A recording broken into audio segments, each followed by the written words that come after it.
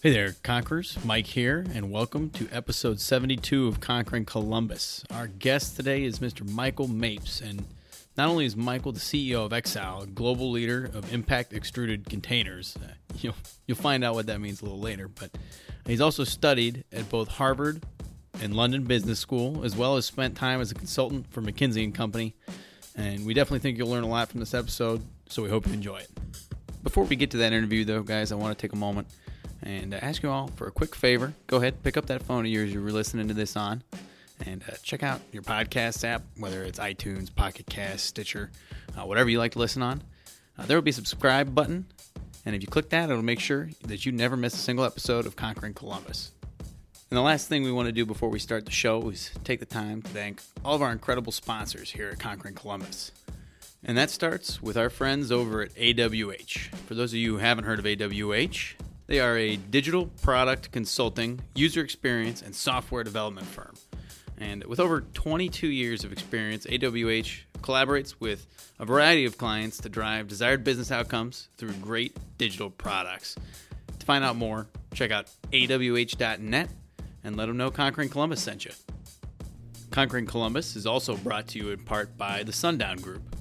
The Sundown Group is an Ohio-based nonprofit that helps connect entrepreneurs to investors, mentors, talent, and capital through business pitch events, workshops, and classes offered throughout the state. For more information, head on over to sundownfirst.org. And our last sponsor is Facilities Management Express, or FMX for short. FMX is actually founded and headquartered here in Columbus, Ohio. They're a startup software company.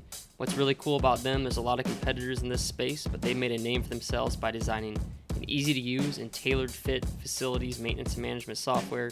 They serve industries ranging from churches and schools to property management, manufacturing, and fast casual restaurants.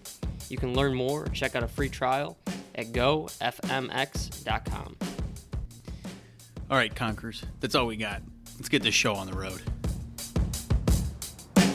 You could drop me anywhere on the planet, in any environment, and I might get, my head kicked in the beginning, but I'll find a way to survive. I'll find a way to get the job done. Yeah, there's a little doubt, but you know what? Once again, I think of that guy in my ear. I think about stepping up to the stage. I think about the challenge. I've lost sometimes, but I've won more than I've lost. And so, I bet on me any day. Choosing greatness. Greatness doesn't choose you. You have to choose it. And, it's hard. I think there was a hunger in me. There was a desire just to make a difference. There was a desire to not just be status quo, a desire to not be average. This is Conquering Columbus. Hey there, Conquerors. Welcome to another episode of Conquering Columbus. Our guest today is Mr. Michael Mapes. He's the CEO of Exal Corporation, which is headquartered in Youngstown, and Exal is the world's leading manufacturer of impact extruded containers, mainly aerosol cans and beverage bottles. And Michael received his executive and business management education at both the London Business School and Harvard Business School. And he's held a wide variety of roles, from an investment banking analyst at Merrill Lynch to consulting for McKinsey & Company. And he had spent a 10-year stint with a company called Greif before becoming CEO of Exal. And we're really excited to have him on the show. Welcome to Conquering Columbus, Michael. Thank you so much. I'm really excited to be here and looking forward to the conversation today. Yeah, we appreciate you stopping by on a Friday evening. Not everybody's always willing to do it, but it's always a lot of fun, I feel like, the Friday ones, because everyone's a little more relaxed. Well, I'm looking forward to it. It's a good way to start the weekend. Definitely. So kind of one of the first questions we always like to start with is, what's a typical day look like for you today? A typical day, it's a tough question because every day is a little different for me. Being responsible for a global business, the days are very wide and varying depending on whether I'm meeting with customers or whether I'm in my factories with employees, whether I'm out with suppliers or out at industry events. So each day is a little bit different, but most importantly, I'm trying to make sure that I'm focused on engaging the workforce, making sure we're delivering value to customers, and ultimately trying to make each day a little better than the last one. So let's talk a little bit about the global aspect. What are some of the challenges you guys are facing, across the different areas within your companies and how do they differ from the aspects that you're dealt with here in the United States? Yeah, so our manufacturing locations are in Brazil. We've got a big factory in Sao Paulo, Brazil. We have 3 factories actually in Argentina, 2 in Buenos Aires and 1 in the Patagonia region. Then we have a big factory in Youngstown, Ohio that serves all of North America, and then we have a small joint venture in India. Every region that we operate is a little bit different depending on what's going on with the local economy and the environment that we're in. For example, when I first joined Exal back in January last year, actually right after I joined, the Argentinian economy collapsed with a change in government. We saw about a 60% devaluation in the currency, and had to work with our customers to help manage through that. You probably may have heard of some of the recent macroeconomic challenges that are taking place in Brazil, and we're working through those as well. So, really managing a global business, you have to really understand what's going on in each local economy, but how that also impacts the rest of your operations outside of the area that you're in. Yeah, correct me if I'm wrong, but with those macroeconomic changes in Brazil, we're talking, I think it's deflation, right? We're having a serious deflation of the Yeah, and if you look at what's happening right now in Brazil, it's actually heading the other direction. We've got economy now that's actually picking back up. The stock market over the last few months has actually accelerated, which is good. In Argentina, it's a bit more stable now as well. Right. But down in Argentina and Brazil in particular, there's a lot of volatility, so you don't know what's going to happen from one day to the next. So with the headquarters here in the United States, how does that affect like the labor rates that you're paying employees down there and things? Does it really have as large of an impact on you since your roots are in the States? Yeah, for us, actually, each of our factories service the local environment that we're in. So our customer base down in Brazil, our factory services those customers, and our customers in Argentina, they're getting served from our Argentinian factory. In the U.S., we serve all of North America. And fortunately, we're actually in a position where you don't necessarily hear this very often with a lot of companies, but for us, we're doing really well down in South America, so much so that we're actually shipping product that we're making in Youngstown and sending it down to Brazil right now. So it's a great opportunity for the folks in Youngstown to be able to provide the products even outside of North American market. Yeah, so we kind of threw the book at you here. We had an outline for this. We completely threw it out the window. Let's kind of step back. Let's talk a little bit about maybe life before Exal and kind of growing up. Why did you go to school? And maybe your experience at Harvard and London at kind of a high level. Yeah, no, maybe I'll just start growing up. I'm actually from Columbus. Grew up here in Dublin, Ohio, born and raised, and actually went to Dublin High School before we had 2 high schools, which we have 3 now. And I was actually in the first graduating class at Dublin Scioto High School in 1996. So I really had an enjoyable time growing up. I grew up, my mother was a teacher, and my father was a computer programmer analyst.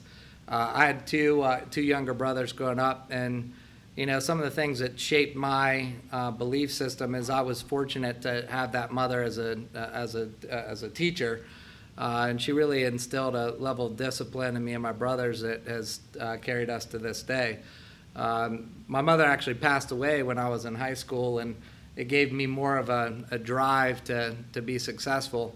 I got an opportunity to go to Northwestern University on a scholarship, and that was a phenomenal opportunity for me, but unfortunately it was only half the tuition was paid for, so I actually had to work full-time while I was going to school. That's where I actually landed some job opportunities with Merrill Lynch. I first started off in private client services for them while I was working through school, and ultimately got to do investment banking while I was working at Northwestern. So some really cool experiences there in Chicago while going to school. I studied, like I said, industrial engineering and economics there at Northwestern.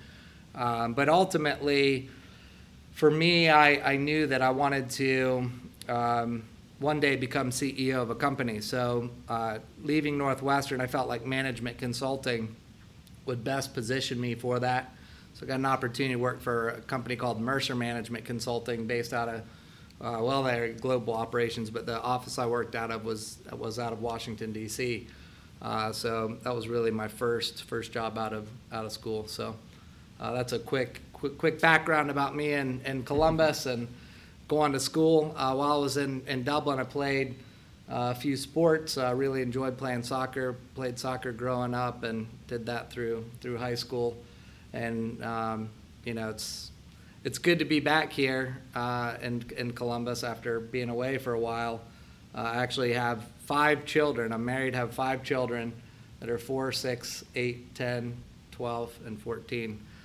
Sorry, I say 4, 6, 8. That's 6, isn't it? I can't even keep track of my started kids, counting right? on my fingers. So Wait a minute. They're 6, 8, 10, 12, and 14. You tricked me. Just seeing if you guys were paying attention. Right.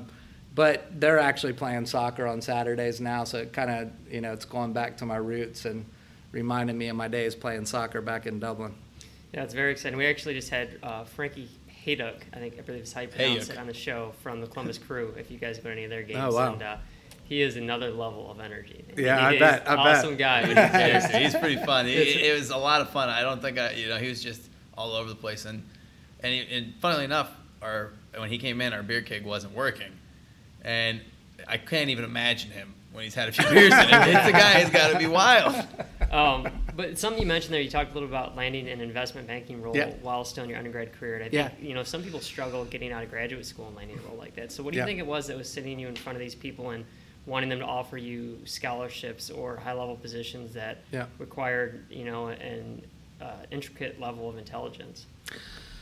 Yeah, I think it's a great question. For me, it was all about perseverance and just working really, really hard. Everything that I've done throughout my career, I've had to work really, really hard. I was never the smartest guy in the class, although I did extremely well in school and extremely well in undergrad, and did well in high school.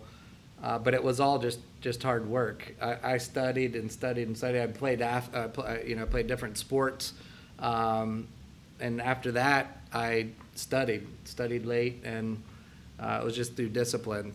So the opportunity that came up for me that was a game changer was my freshman year. I was actually working at Northwestern University at their athletic department in their football program, and I was just locking up doors after everyone was done with practice, and I'd stand out on sidelines holding cords during the football games and all that sort of stuff. It was nothing intellectual, but sounds like my football career, except I was supposed to be on the team, right? But so I got that job opportunity, and then there was a posting actually for Merrill Lynch there at Northwestern. At the football complex, and I picked up the phone and I called Merrill Lynch, and the rest is history. I got an intern opportunity there in their private client group, and I think that opportunity, just working hard for those guys, they put in a good recommendation for me, went through the interview process in the investment banking division, and I think I just got lucky, but sometimes it's better to be lucky than good, I guess, right? Yeah, I'll take all the luck I can get then. Right. So another thing I'm curious about too, so I kind of feel very similar when you say I think that I've never been the smartest person in the room by any means. I've always had to study really hard, and now that I'm in the process of getting my MBA, my goal when I get out is to go apply for McKinsey and do some management consulting, because I'd like to run somebody else's company or my own company someday. Yeah. But I think as I'm going through that process, one worry that I've had is that when I'm sitting down in the room with these Harvard graduates or these other people that are top level, like competing with them has got to be, it's another level. So I'm curious to hear through your consulting experiences, how did you compete with people like that? And maybe what are some of the most unique experiences or business problems that you faced that really stick out to you to this day? So listen, any time in life, whether it's when you're in a classroom or whether you're on a team, whether you're in business, it doesn't matter where you're at. There's always going to be someone that's better than you, that's someone that is someone that you want to try to live up to, and there's also going to be people that are putting you down every step of the way. So for me, what I always say is you got to follow your passion first and foremost, and you got to live by what I've always lived by, a golden rule of just treat people the way you want to be treated. And if you're a good person, fundamentally a good person, and you get on with people, I think that's gonna carry the day a lot more than the guy who's the smartest guy in the room. Sometimes the smartest people in the room, they can't sit and actually influence people to get things done. And you know, if you're looking at an opportunity to work for a company like McKinsey, or if you're trying to go to a top business school, they're not just going to look at what your grades were. They're going to look at how you actually get on with people, how you can make a difference, and what's special about you. What is unique about you that can help take the team to the next level, and that's the key. Everyone's got their own little special piece of their personality or their skill set that they got to bring to the table. But the key is, how do you convey that and make sure that people can see it in an interview process? Yeah, and I think another thing altogether is, people early on in their careers maybe are struggling to find that niche. Mm-hmm. There's a couple ways you can pronounce that. I'm never sure which one. It's a big debate in the science community especially, but never mind that. But so where you find your niche, and how do you kind of work those skills and those mm-hmm. traits out of yourself to get to the point where you can leverage them in an interview? Well, I think when you're early in your career, I really encourage people just to get out there and try as many things as possible, and just fail. Just fail. Just try as many things you can. See what you like. See what makes you happy. And ultimately, I was lucky to hear from a mentor early in my career that said, the strengths aren't the things that you're good at, and your weaknesses aren't the things that you're bad at. Your strengths are the things that, when you get up every day, they give you strength. They give you energy. They give you passion for what you're doing. And your weaknesses are the things that drain your energy. So don't spend time trying to make your weaknesses better. Spend time making your strengths something that you're focused on day in and day out, because that's what's going to give you the energy, give you the passion to be successful in what you do. Now, the key is trying to figure that out. And you got to try a lot of different things to see what it is that you really like, especially early on in your career. So a little bit about your time at McKinsey. What are some of the different projects you're working on there, and what are some of them that kind of really stand out to you to this day? For me, while I was at McKinsey, I had the opportunity to serve a number of clients across industries on sales and marketing transformations. Is that where you felt like your strengths were? And that's for me, I've always been a bit more commercially focused. I've always enjoyed being out in front of customers, being out in front of people, selling. I just love it. It gives me energy. It gives me passion. And so while I was at McKinsey, I got the opportunity to really help organizations improve their sales and marketing capability, to help to continue drive profitable growth. And with that experience, that actually led me to the opportunity at Greif, because I was actually serving Greif on a massive transformation back in the early 2000s to totally transform the entire company. And that gave me the opportunity. Their executive team hired me from McKinsey to join Greif. So, I was able to continue to follow my passion and build upon that through my career there.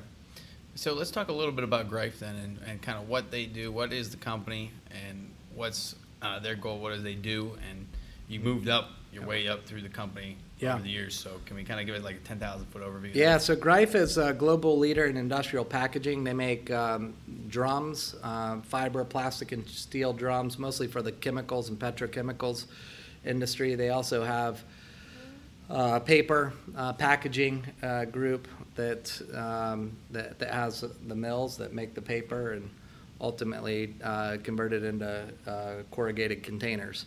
So they have operations all over the world. And when I joined the company, it was a little less than $1.5 billion in sales, and they had just acquired a major company over in Europe that actually doubled the size of the business and made them truly global for the first time. And I always loved that global experience, just being at a company that had that breadth. And while I was there, I got really lucky to fall into a tremendous executive team that was there, and I got to do a lot of really, really cool things, starting with leading the commercial excellence transformation program across the entire company, and then getting the opportunity to lead a number of businesses throughout the company. First starting in North America, and ultimately ending with a stint that I had over living in the Netherlands for 4 years with my family. So really, really loved the opportunity there at Greif. So we're kind of bouncing all over the place, and I apologize for this, keeping you on your toes No, a it's little all too right. bit, but we'll fill up that beer cup again, and then we'll be good. But talking about, you said you did a consulting project for them. What do you think it was about what you were doing on that project that said, we want to bring this person on board full time? Yeah, so while I was at serving Greif, I was leading the commercial excellence transformation program for them, and I think what they saw is someone that was really passionate and excited about making a difference in the company, and really delivering value to the client. I think first and foremost, they saw the value that I was providing to them and their team. But I think secondly, they saw that I would be a good fit with the culture that Greif has.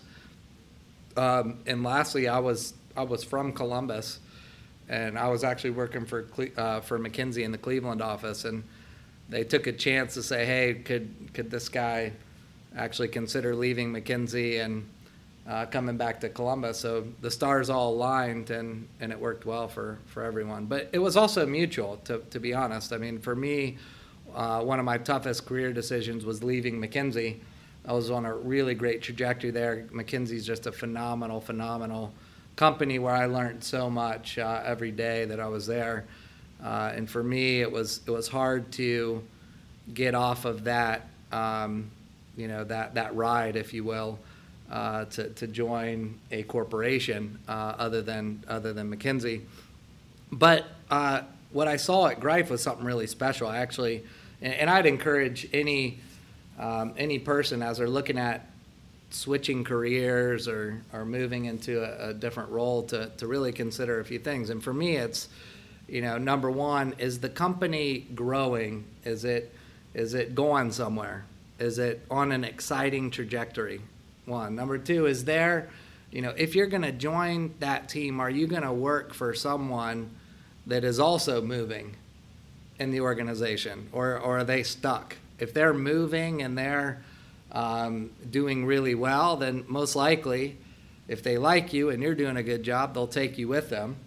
So that's really important. And also, is there's going to be someone that's going to mentor you and look out for you and help develop you and help you progress in your career? And then lastly, are you getting into a role or position that's exciting, that's going to be stimulating, that you're going to learn something from, and you're going to be excited to go to work every day? And for me, those ingredients were in place to get me to want to leave McKinsey to join Greif. And that's the same formula I've looked at throughout my career and every job that I've gone into. And I think, I would encourage anyone looking at a change to keep those ingredients in mind. So I think another thing that we skipped over that's a really monumental part of your life and an awesome thing that you've achieved is your time at Harvard and your time at London. So I'd like to hear a little bit about your path to getting into both those programs, and then what your experiences were like in them. Yeah, so for me, I did it a little bit non-traditionally, meaning that I didn't actually go to those schools to seek out my MBA.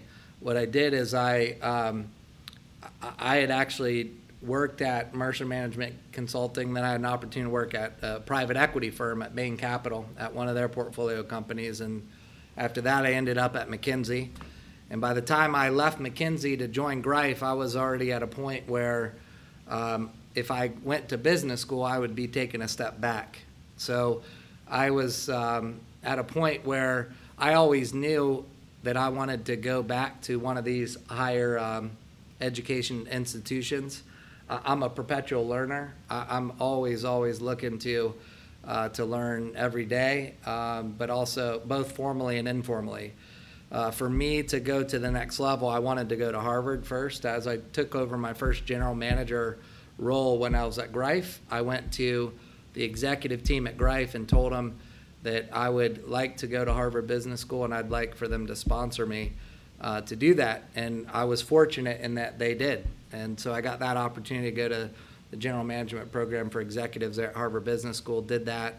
It was a phenomenal experience, and it was something that really helped me be most prepared for that first general manager role. The London Business School opportunity was much later in my career there. And again, it was at Greif. It was at the tail end while I was a CEO of a 50-50 joint venture for Greif and another company.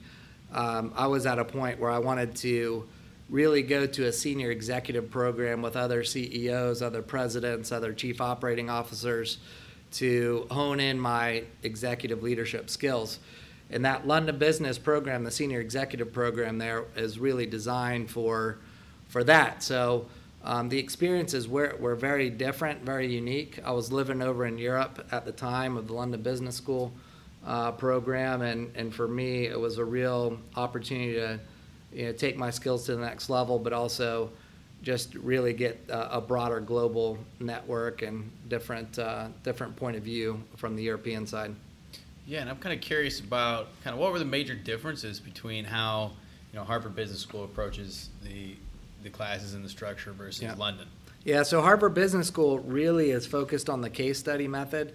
It's really it was a lot more intense, a lot more reading and prep work, and into the evenings, late into the evenings, working in groups nonstop.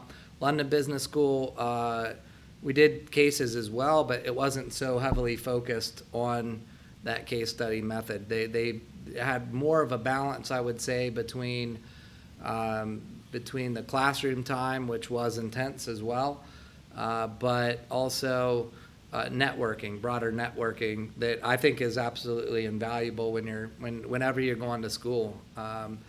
Let's face it, you're going to learn a lot of things, and you're going to forget more than you ever retain. So the key for me is how do you make sure that you're getting the most out of that program in terms of not only the content, but the relationships with people and the life experiences that you're having.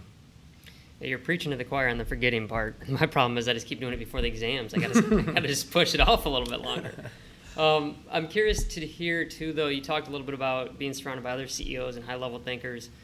Is there anything granular that you took away from there that still carries on today in terms of how you approach running a business or leading people in particular? Yeah, that's a great question. I think at London Business School, I think the biggest thing that I took away was just the balance, the overall balance that you need to have as a senior leader. And to be successful in business, especially at the top level, it's a marathon. It's not a sprint. And you've got to make sure that you have the right balance between what you're doing personally, what you're doing with your family, what you're doing in business.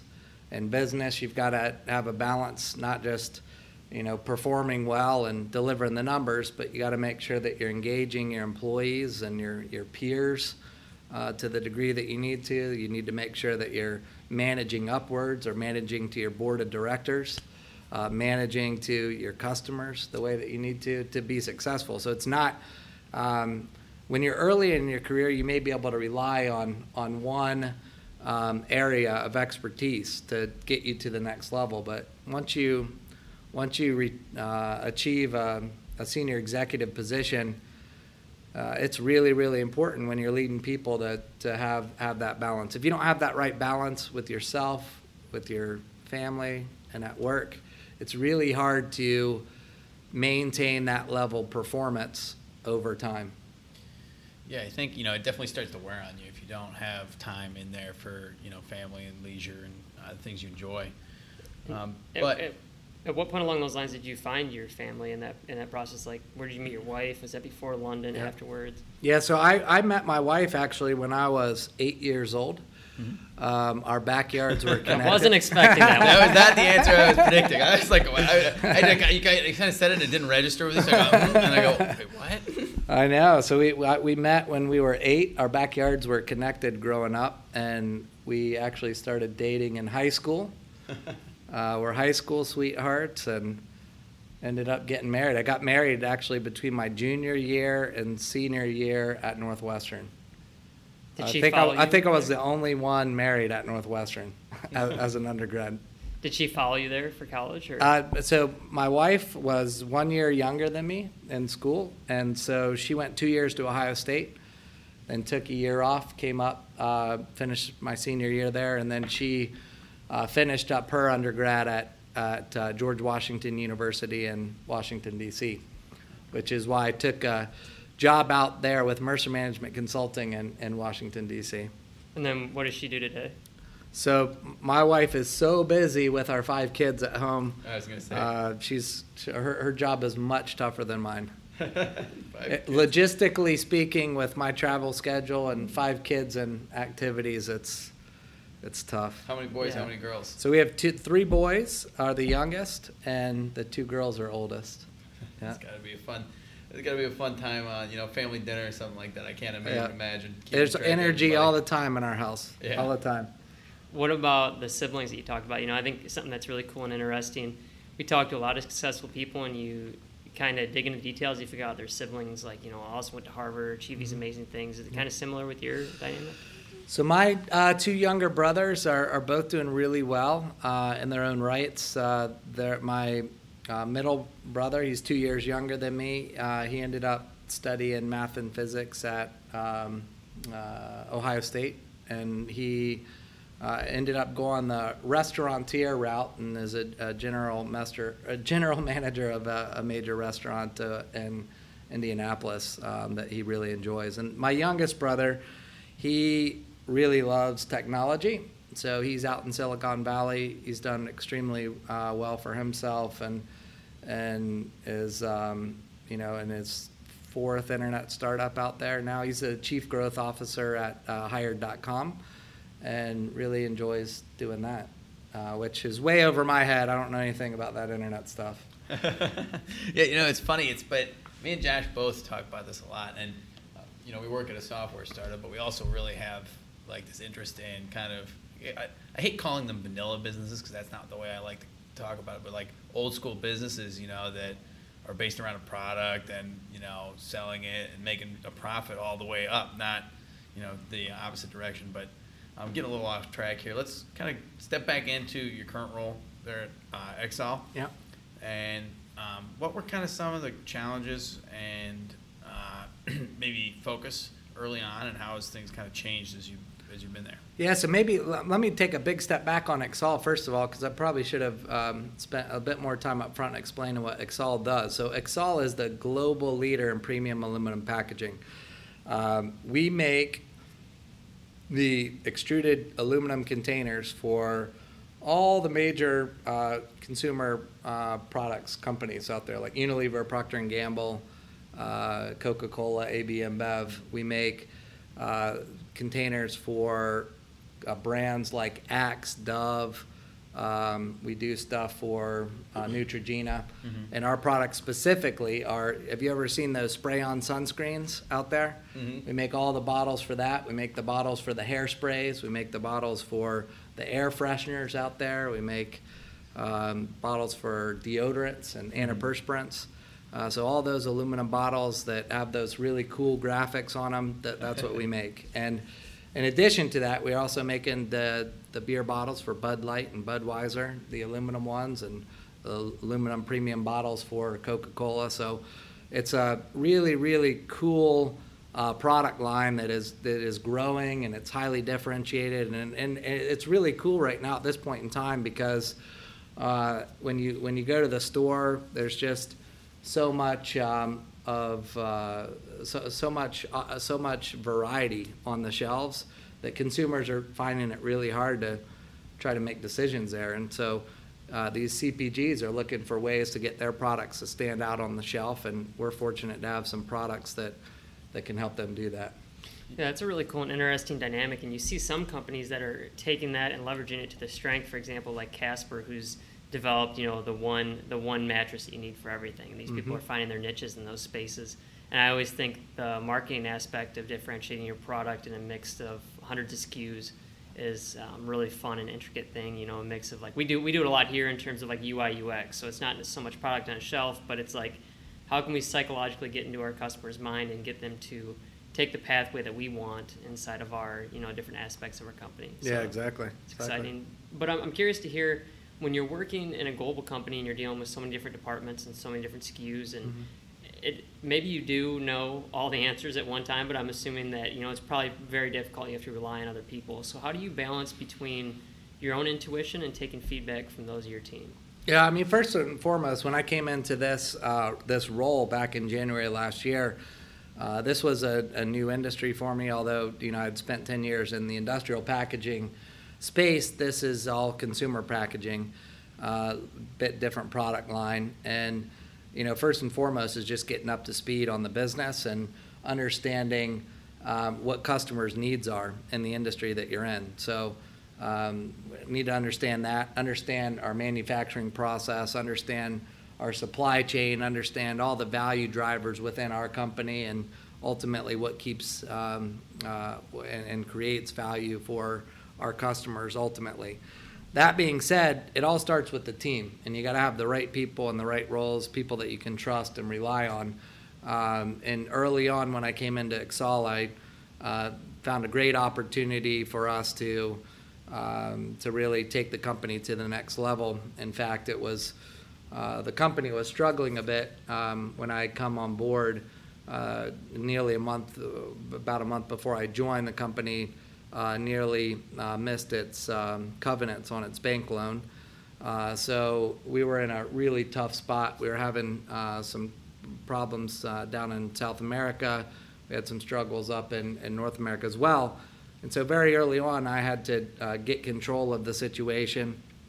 I brought in several new team members on the leadership team. I had to make some changes to ultimately get the business back to where we need it to be. So it was a combination of relying on intuition, but really first and foremost was very quickly trying to understand the fact base and make some key decisions early on with the input of people on the team. And so can you get a time frame on this? When did you first join Exal? I joined Exal last year in January. Okay. Yeah. So I've been there for about 19 months. How long did it take you to gain a really deep and thorough understanding of those value drivers and the different processes within the company to you could start making movements that were driven by intuition? Yeah. So when I came onto Exal, I spent my first 45 days. I interviewed the top 50 people in the company, one-on-one personal interviews. I interviewed top 50 people. Second thing I did was I met with the top 10 customers. I met with our top suppliers, and by the time I was finished with that exercise, in 45 days, I knew what all the problems were. But not just the problems, I knew how to fix them. Not because of me, but because actually I found that the team had all the answers. And it's amazing what happens when you go out and talk to people. They actually know what needs to be done. And so the key is actually unleashing that value that these employees have and structuring it in a way so that you can focus the priorities on the things that really matter. And that's what we did. That's ultimately what we did. And very quickly, in a short period of time, we totally transformed that business. So, we're going on here, we're in, 19 months into this, and in 19 months, we've increased our profitability by nearly 50% in 19 months. And we've done that really a combination of getting the right people in the right roles, focusing the organization on the right things, and really focusing on the value. We were only able to do that by actually being really clear on what we needed to do as an entire organization. What I found out early on was that not all of the employees knew exactly what we were trying to do, where we were headed, how we were going to get there, what it meant for them. So I spent my early efforts making sure that everyone was aligned. In fact, we got really crystal clear on what our vision, mission, values were, but we didn't just do that in a vacuum. We actually went out to all 1,000 employees and got their input on the values for the company that they wanted to build, the culture that we wanted to create. And as a result, it's a lot more sticky now because these are the values that everyone came up with together, and now we're marching down the same path. So we're now marching together with one Exal, but not just one Exal. We also needed to have a common operating system and a common value creation approach so that no matter where you're at in the organization, you know how we're going to deliver value for our customers. And so we call that the Exal business system. And we've been relentless in executing that and delivering value on the commercial side. We call it commercial excellence. On the operational side, on manufacturing, we're deep into driving lean manufacturing and continuous improvement. On the supply chain side, we're really looking at bringing our sourcing and supply chain capabilities together, leveraging that with our suppliers, but also helping our suppliers, helping work with our suppliers to deliver more value for us. So we've got a real common system that we're applying that involves the right tools, processes, and capabilities that we're trying to drive throughout the entire organization to make sure that we have a solid foundation from which we can grow, profitably grow the business going forward. So that simple yet very ingenious technique of just interviewing, the top 50 people within the company, is that something that you kind of took away from your time at McKinsey or doing management consulting? Yes, absolutely. And then when you were putting people in these management positions, were you pulling those people from your network that you met along the way that you knew were top level performers? Exactly. So I was able to tap into several people that I knew really well, brought them in, and that was on my management team. I was also very fortunate. We were able to make some changes at the board of directors level. So I brought in the former CFO of Chiquita onto my board. I also brought in the former head of manufacturing for all of General Motors through the whole company. He's on our board now, Tim Lee. Rick Fryer is a former CFO of Chiquita, just a phenomenal guy.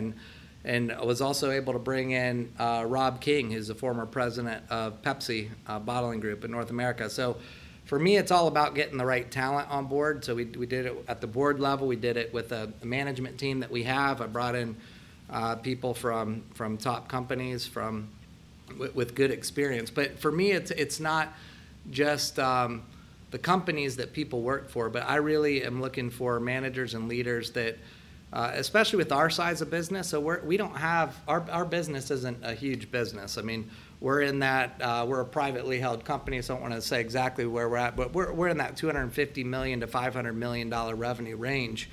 And for companies in this size, you need executives that can not only lead, but can also do. So I need player coaches, guys that can roll up their sleeves, that aren't afraid to roll up their sleeves and get stuff done, but also lead their teams in the process. So those are the type of leaders and managers that we have in place. Do you think you would have been able to make the moves that you've made within the company at this point and bring on those board of directors if you guys were public? Listen, I think for sure. I mean, it's all about tapping into your network and your talent base to get those type of people on. So I don't think it matters whether it's a public or private company. We're actually in a really fortunate position. I should say that one of the key reasons why I decided to join Exal is that it's owned by one of the largest money managers in the world. So Exal is owned by Ontario Teachers Private Pension, which manages about $175 billion in capital. They own 60 companies directly. And for me, I really wanted to be in a setting where it was owned by a private equity company. Now, Ontario Teachers Private Pension is really a unique company because they're managing the retirements for all the teachers in Ontario. So their investment horizon is forever. They need to preserve the retirement savings for teachers forever and ever and ever and ever, which means that they take a really long-term view on business and they're focused on doing the right thing. And I always want to make sure I'm working for owners or investors that are really committed to doing the right thing, whether it's within the company, whether it's within the environment, whether it's with regards to the communities that we're serving. This is really fundamental to me, and I think ultimately the businesses that are going to be successful and do well are the ones that also do good.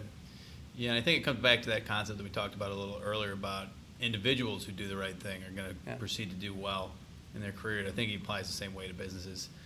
But kind of one of the questions that I want to roll into here is, and it probably relates back to the answer you just gave, but why has XCEL kept its headquarters here in Ohio? You see a lot of companies moving here and there, and you guys are a global company, and there might be tax advantages elsewhere. What's kept you guys here? Yeah, for us, it's a no-brainer. Youngstown is our headquarters. We've got a great employee base there. We've got a huge factory. We're committed to the jobs here in Ohio. And we've got an incredible workforce. They just make phenomenal products. We've got a great engineering team, a great innovation team up there as well. And we're employing over 400 jobs right here in Youngstown, Ohio. For us, the key is to make sure that we can continue to stay competitive, which we're doing. We're focused on making sure that we do that. Now, we're able to supply the entire North American market from Youngstown, which is really, really good. And the products and services that we're making are delivering exceptional value to those global customers. And a lot of their filling operations are located in North America as well. We're fortunate in that we have a really good competitive advantage locally. We're always concerned about companies from overseas trying to dump their product into the U.S., and we're fighting hard to make sure that we don't have that impact our business. But we're committed to Ohio and Youngstown and having our operations here. So you're at a point in your career where you're running, a very successful company that's in the right trajectory, and you have a healthy family at home, plenty of kids to occupy your time. What does the future look like for you, and what are kind of your goals? And I guess, is what motivates you today any different than what motivated you to where you got to where you are today? Yeah, I'm always looking at my career, and I encourage everyone to do this, is really look at your career in sort of 3 to 5 year horizons. And I say that meaning, you need to set some goals for yourself over the next 3 to 5 years and make sure that you're on the path to achieving those goals. And I set out on a path, actually 5 years ago, to say that I wanted to be CEO of a private equity-backed portfolio company. And I was fortunate to land this opportunity, but I had made sure that I was doing things in my career at Greif to prepare me for this opportunity. I'm sitting in my dream job right now. I've worked my entire career for this opportunity that I'm sitting at right now. I'll be 40 years old next month. Don't look a day over 22. Now, I'll be 40 years old next month in October, and that's an important milestone for me too, personally. So I realize I need to work out a lot more and eat a lot better. But from a career standpoint, I'm really excited about where I'm at right now. I feel like the business is on a good trajectory, and I'm really looking forward to the next 5 years, and then we'll take it from there. Well, cool thing that, Frankie Haydock told us on his interview, and there's no surprise that he lives his life like this, but he said even the Olympics when he was playing, he never once thought about, how monumental it was at the moment. He was so caught up in that flow and enjoying what he was doing that, he reached his peak potential. So, it sounds like you're at a point where you're just in this flow, and, the opportunities are probably pretty unboundless at this point, which is awesome. Yeah, no, I just feel, I wake up every day and feel lucky to have, first and foremost, a healthy family, and for me to be healthy.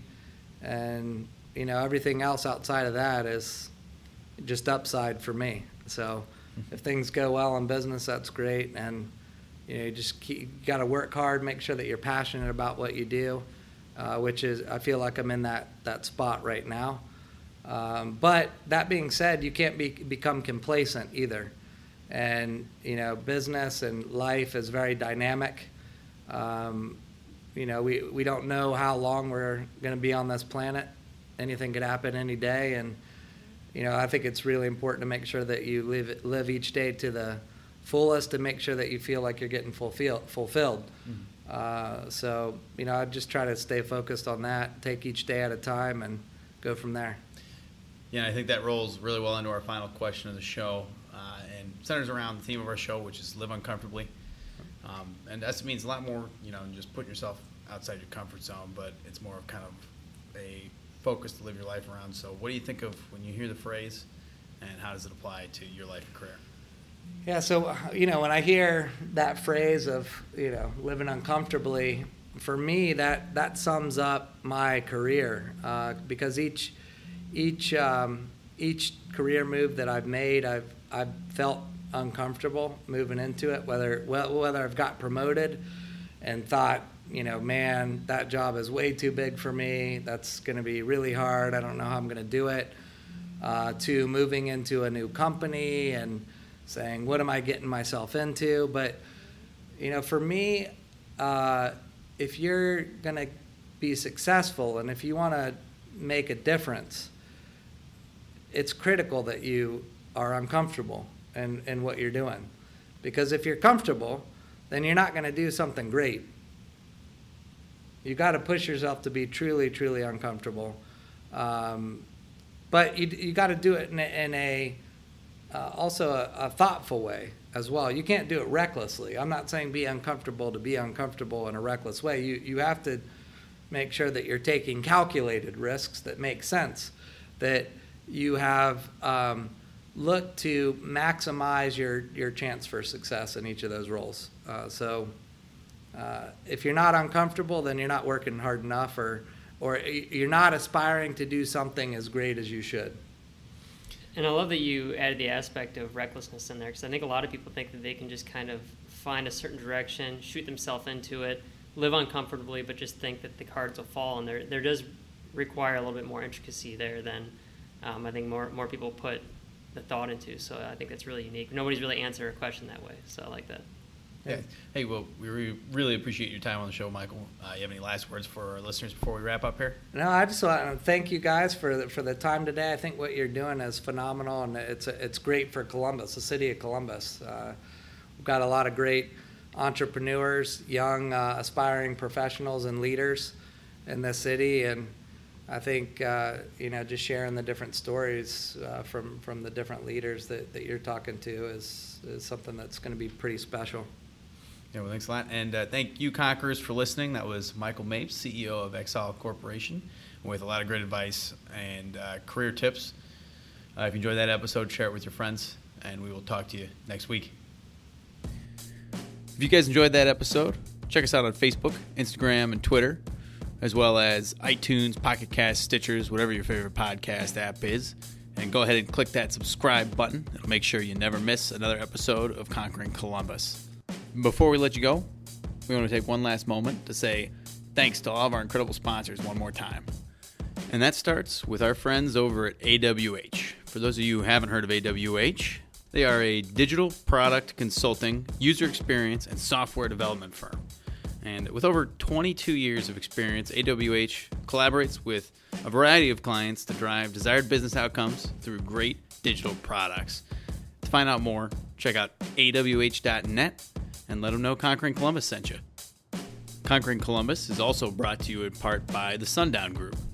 The Sundown Group is an Ohio-based nonprofit that helps connect entrepreneurs to investors, mentors, talent, and capital through business pitch events, workshops, and classes offered throughout the state. For more information, head on over to sundownfirst.org. And our last sponsor is Facilities Management Express, or FMX for short. FMX is actually founded and headquartered here in Columbus, Ohio. They're a startup software company. What's really cool about them, there's a lot of competitors in this space, but they made a name for themselves by designing an easy to use and tailored fit facilities maintenance and management software. They serve industries ranging from churches and schools to property management, manufacturing, and fast casual restaurants. You can learn more or check out a free trial at gofmx.com. You could drop me anywhere on the planet, in any environment, and I might get, my head kicked in the beginning, but I'll find a way to survive. I'll find a way to get the job done. Yeah, there's a little doubt, but you know what? Once again, I think of that guy in my ear. I think about stepping up to the stage. I think about the challenge. Like, I've lost sometimes, but I've won more than I've lost.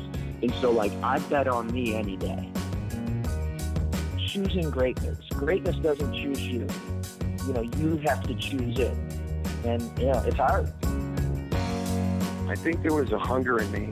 There was a desire just to make a difference. There was a desire to not just be status quo, a desire to not be average. This is Conquering Columbus.